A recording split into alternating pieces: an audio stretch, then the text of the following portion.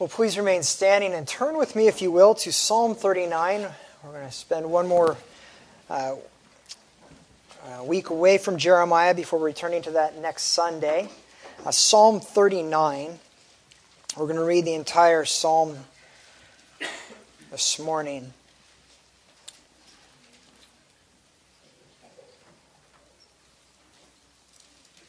Beloved saints, this is God's Word. Please give your attention to the reading of it. To the choir master, to Jeduthun, a psalm of David. I said, I will guard my ways, that I may not sin with my tongue. I will guard my mouth with a muzzle so long as the wicked are in my presence. I was mute and silent. I held my peace to no avail, and my distress grew worse. My heart became hot within me.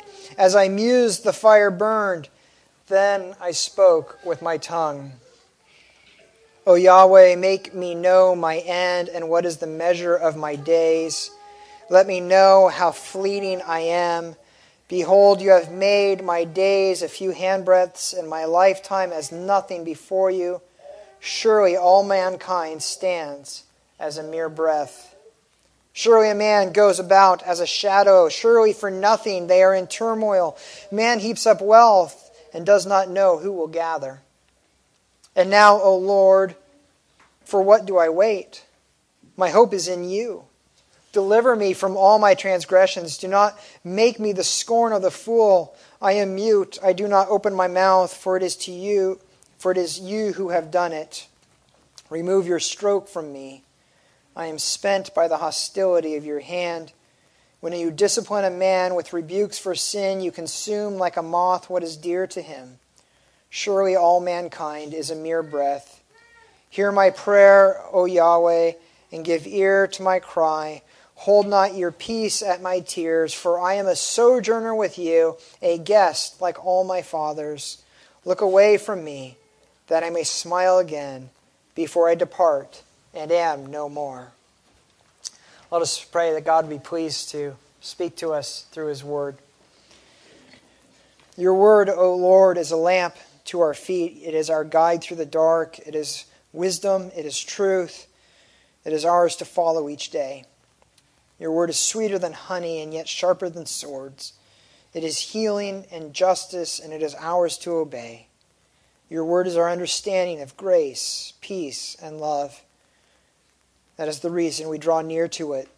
Speak to us through it, we pray. Amen. You may be seated.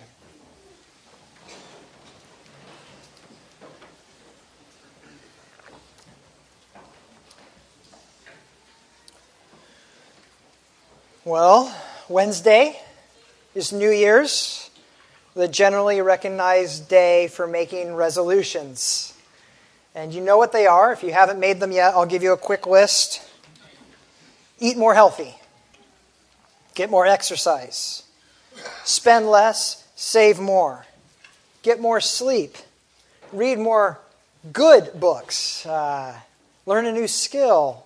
Take up a new hobby. Get a different job. We all know them. We've all made them. That's what we do on New Year's. Thursday is January 2nd, the generally recognized day for breaking New Year's resolutions. Or maybe you go a bit longer, the 3rd or the 4th, maybe the 10th. But keeping New Year's resolutions seems to be the exception, not the rule. And I think we all know this. We all expect it. We even grin when we make our resolutions, not expecting that we will really keep them. But there are more serious resolutions that matter more to our hearts. To read through the Bible in a year. To pray more. Lose our temper less. To serve more. To complain less. To be more thankful. To finally conquer that sin, that temptation that always seems to be stronger than you are. Those are the things that really matter. The things that we really long to do. And let's be honest. Sin is easy. Obedience is hard. And that's what's so painful. That's what's so discouraging. When you're a young Christian, you tend to think that your sin isn't that big, and obedience isn't that hard. A few months, maybe a year or two, you'll have this thing licked. But the longer you follow Jesus, the more aware you become of just how pervasive and how powerful sin is. And it's easy to start to feel hopeless, to give over to despair, thinking that you will never find victory, that you might as well surrender, that you're beat. And if you recognize yourself in those words, if that describes you, if you not only know your sin but often feel powerless against it, if you feel frustrated, overwhelmed, and incapable of conquering that sin, if that's you, then I have some good news today. But honesty requires me to qualify this. Good news does not equal easy news.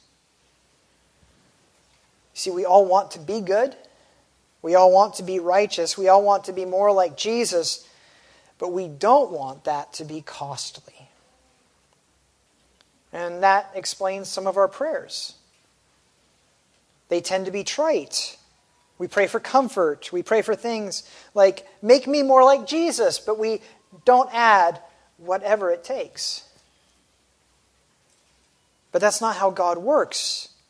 Discipleship is costly.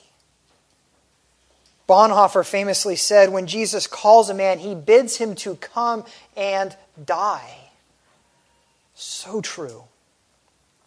He calls us to surrender all. He calls us to lose ourselves for Christ's sake. Now, far from bad news, that is good news. It's the best news. For it is only here that we can find hope. It's only there that we can find joy. And it's only here that we finally find ourselves being made more like Jesus. As we pause this New Year's to meditate on Psalm 39, I simply want to maybe make one point, and it's this.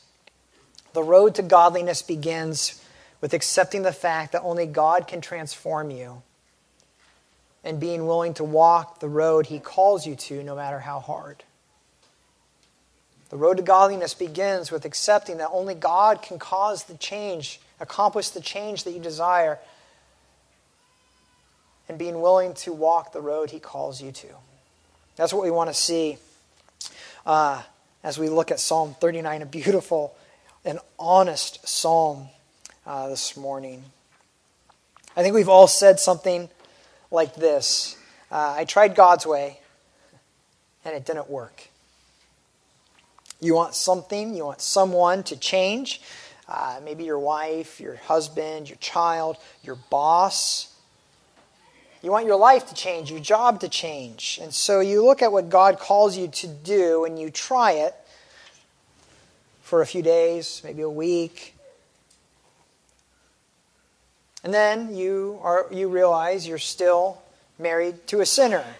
Your children still let you down. Your boss is still unfair. Your life is still hard. And you say, God's way didn't work, as if the only reason to obey God is to make your life easier and more pleasant. As if God's job is to fulfill your expectations. Perhaps your goals are more noble. It's not somebody else that you want to change, but yourself. As we've talked about, you're frustrated with falling into the same sin over and over. And so you make a New Year's resolution. You buckle down. You try. You really try. But you still fail. And you say, God's way didn't work. And at the heart, these are all born of the same belief that you can affect change in yourself or in others through your own attempts at doing the right thing. And that's where the psalm begins. The psalmist says he is determined this time not to let his mouth get the better of him, as it has so often in the past. Surrounded by enemies, he determines that this time he will not be baited once more and lash out at them. He simply determines to be silent, to hold his tongue, and thereby avoid sin. It's kind of like our more spiritual New Year's resolutions. This year, I'm going to hold my tongue. So did it work? Well, then we get to the second part of verse 2. And things get worse. The fire burns within. And then verse 3, he speaks. He tried to control himself, but he failed. Once again, his sin gets the best of him. It's as if he's an observer in his life, unable to do what he wants to do. And you know what this is like. You know what it's like to try to hold your tongue until your anger is so white hot that you explode. And that just forces us to ask, okay, so where does anger come from? Yes, there is a righteous anger that comes from watching God's honor be attacked. But let's be honest, that's not typically where our anger comes from.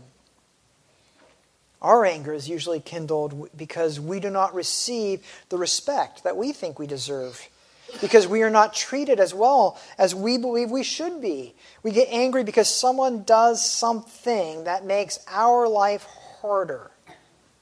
Anger most often makes an appearance when we think too highly of ourselves.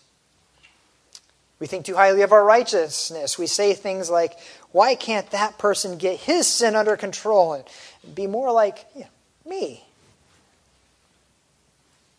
We think too highly of our worth. How dare she treat me that way? Or we think too highly of our rights. I should not have to deal with this.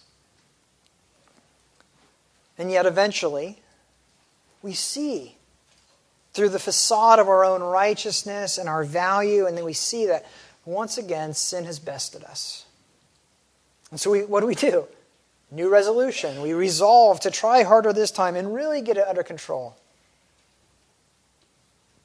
So we stuff everything down deep inside. But eventually it all comes right back to the surface, and that fire burns once again. And we speak, and it's not pretty. This psalm might as well have been written this week.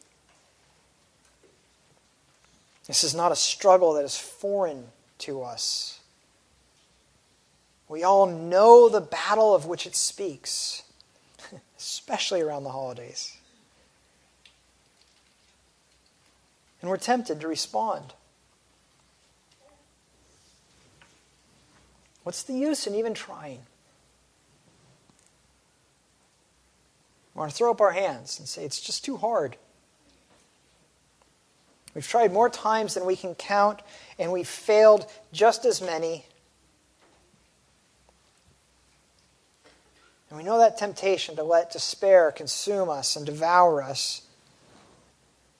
But that's not where this psalm leads. There's a better road. Look at David's prayer in verse 4 through 6. He asks that the Lord would teach him just how small he is. Make me know my end, how fleeting I am. My lifetime is as nothing. What's the only cure for the anger of pride? It's humility. It's perspective. It's learning to see ourselves correctly as God sees us. Now, that doesn't mean as worthless. See, that's the temptation as we think that David's saying, just show me how worthless I am, and that's not it. We are made in God's image. You are dear to God. You are His child. But what parent doesn't desire humility for his child? David understands that as long as he thinks that the answer to his sin lies within him, he will always meet with failure. Our pride leads us to invest in the wrong things and to value what ultimately doesn't matter or last. The Bible tells us over and over again that this life is temporary, that we're just passing through, that what really matters is that which is eternal, that which comes next. Eternity. Verse 12, he describes us as sojourners or pilgrims in this life. We're travelers, not at home. And yet what do? According to verse 6, we gather up wealth. We're like a wandering pilgrim who stops just for the night but builds a monument that he must leave in the morning. When you're always on the move and never at home, what's the point of building a monument? But that's what we do. We build these monuments to our pride. That might be your career, your personal wealth, your home, your garden. That's what we tend to do. We try to build a legacy out of that which we can't hold on to. Sometimes those legacies are less tangible. Things like relationships or reputations. Being too invested in politics and the outcome of an election. Nations come and go. Fortunes are lost. Names are forgotten. The only thing that is eternal is God and His kingdom. Look at verse 6. Man heaps up wealth and does not know who will gather. That's what we need to learn. We have got to learn to let go of our idols, our monuments that we build to ourselves. And the only way that we really learn that is through discipline. A discipline that removes those idolatrous monuments. Look at verse 11. When you discipline a man, you consume like a moth what is dear to him.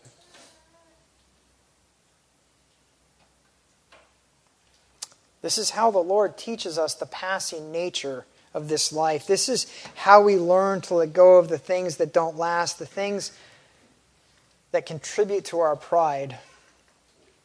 These impediments to humility, these barriers to true spiritual growth, the Lord removes. Because the Lord loves us, He's willing to remove these if that's what it takes to learn just how fleeting this life is. Just how small we are and how big He is. And that is good. And that goes back to where we began. Good news is not always easy news. If David is going to pray for humility, he must be willing to receive the Lord's discipline, because this is how humility is taught. If he's going to pray, make me more like you, he has to be willing to say, Lord, whatever it takes. Because discipleship is costly. It's an invitation to come and die. Perhaps the reason we struggle to grow more in godliness is simply because we don't want to let go of the monuments we have constructed to our own pride, the things that we value more highly than God Himself.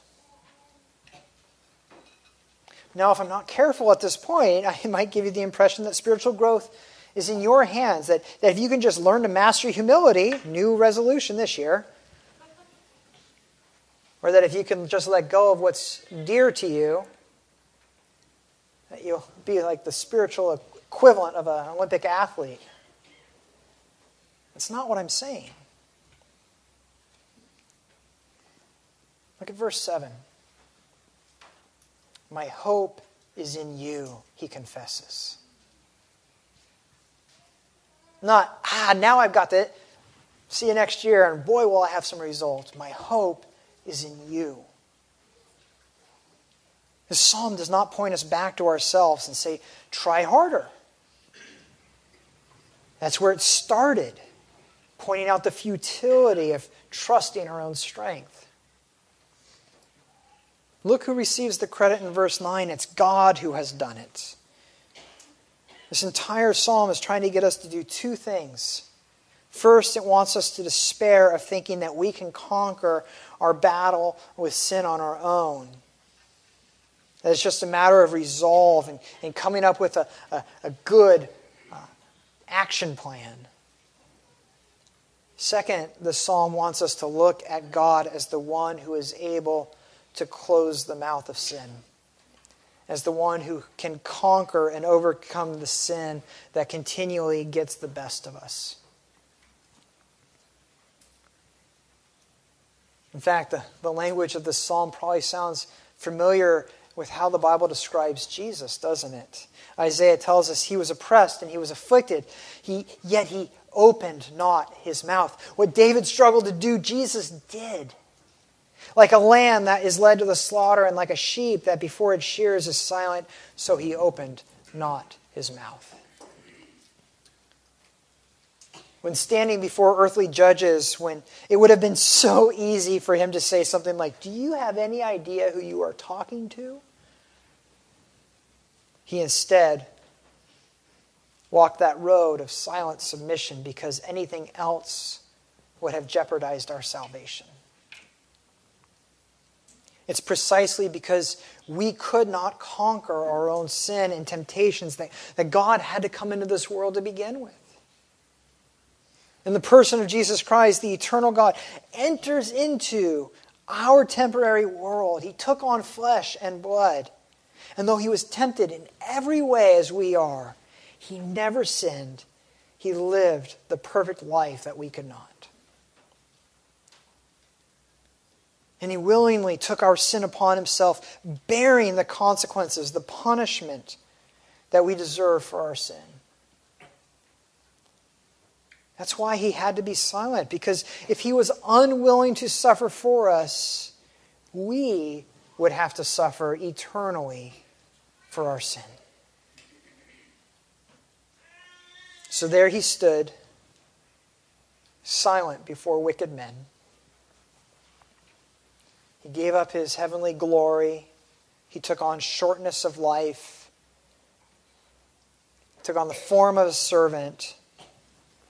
He confessed that he was a pilgrim, a sojourner in this world, that his kingdom was not of this world. He was on a pilgrimage.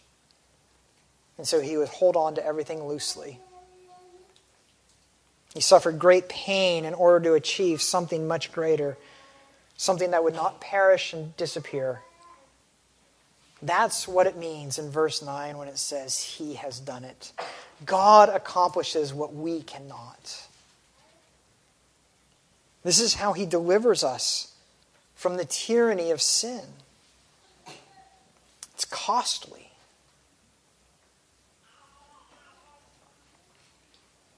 I must be equally clear that to say he must do it does not mean how you respond to sin is unimportant. It's one thing to say, you don't have the power, you can't do it, you can't conquer sin, that Jesus must do it. It's one thing to say it. It's quite another to say, so just go on sinning until Jesus takes care of it. You're good. Look at verse 8. We have to beg, as the psalm teaches us to beg, deliver me from all my transgressions. Help me. There's no contentment with sin here. There's only a holy longing that the Lord would vanquish it. In fact, it's only as you learn that you can't do it, that you learn to humbly look to Jesus for strength. It's only as you lose confidence in yourself that you learn to place your confidence in him. It's only when you give up depending on yourself, that you truly learn to depend upon Him. It's when you learn this that you finally understand that not everything the wicked say needs to be responded to. It's when you learn humility that your anger won't always get the best of you. You won't even feel like you need to vindicate yourself. You'll learn to hold your tongue, not because you're trying so very, very hard, but simply because you are content to belong to the Lord and not worried about being treated in a way that you think you deserve. Righteousness matters.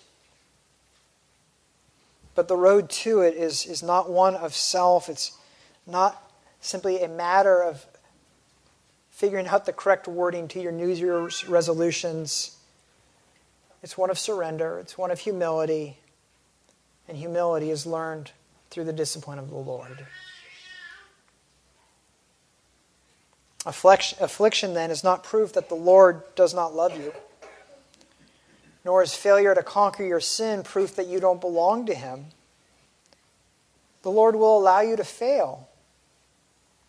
He will bring affliction. He will remove things that are dear to you. Because in all of those things, we learn to place our hope in Him and not ourselves, the things we possess, our own strength. None of this happens quickly. This road is one that you will be on until you stand with your Lord in heaven. These are lessons you will have to learn over and over again. The Lord's discipline is good. And thankfully it's temporary. See, the Christian must learn to strike a balance between accepting discipline and longing for relief. Notice how the psalm ends. Look away from me that I may smile again before I depart and am no more. Verse 13. Just as David prayed that the Lord would teach him humility, he also asked for relief that will come and that he will smile again. Because the discipline of the Lord is not an end to itself. It's the road we walk on our way to joyous glory.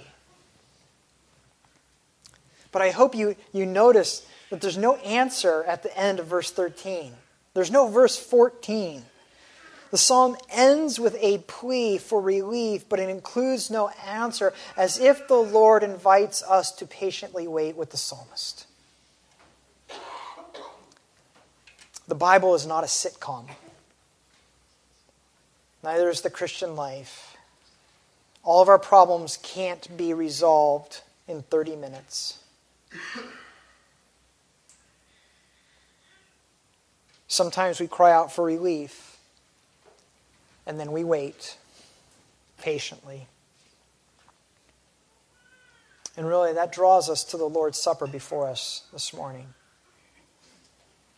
For what do we celebrate in the Lord's Supper but a silent Savior and His call for us to wait patiently for His return? As we look at the bread and the wine, images of Jesus' body and blood silently sacrificed on the cross, do they not evoke thoughts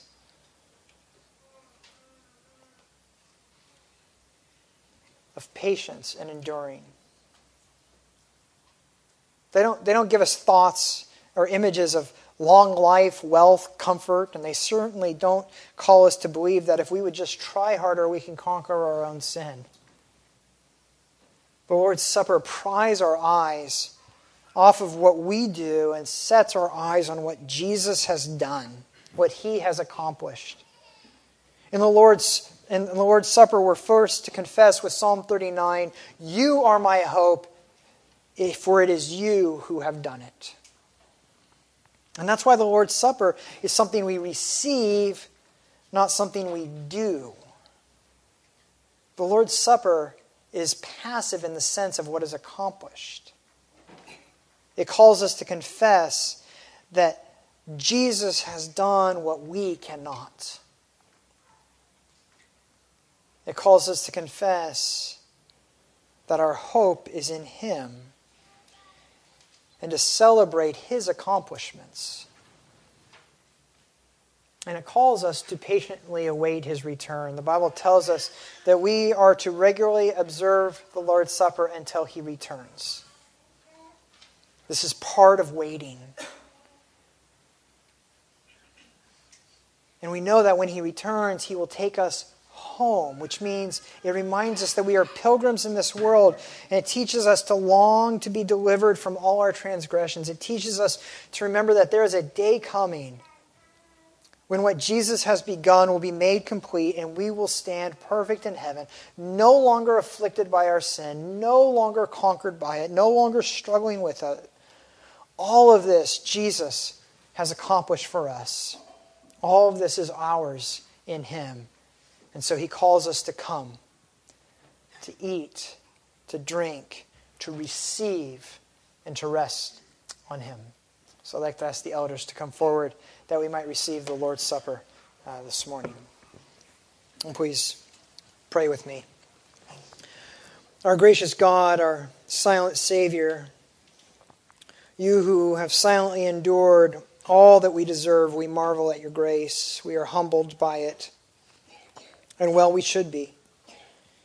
For You dwell in a high and a holy place, and also with the contrite and lowly of spirit. Teach us to see ourselves rightly. Teach us our end, that we might know what is the measure of our days, and let us know how fleeting we are, that our days are a few handbreadths, and our lifetimes is nothing before You. And in learning these things, may we find true contentment. May we learn to hope in You, to confess that You have done what we could not, that You deliver us from our sins. And in all of this, remove our prideful anger from us. Teach us true contentment that comes from finding our identity in Jesus. All of this we pray in the name of our silent Savior, a name unmatched in all creation. May He receive all glory, praise, and honor. Amen.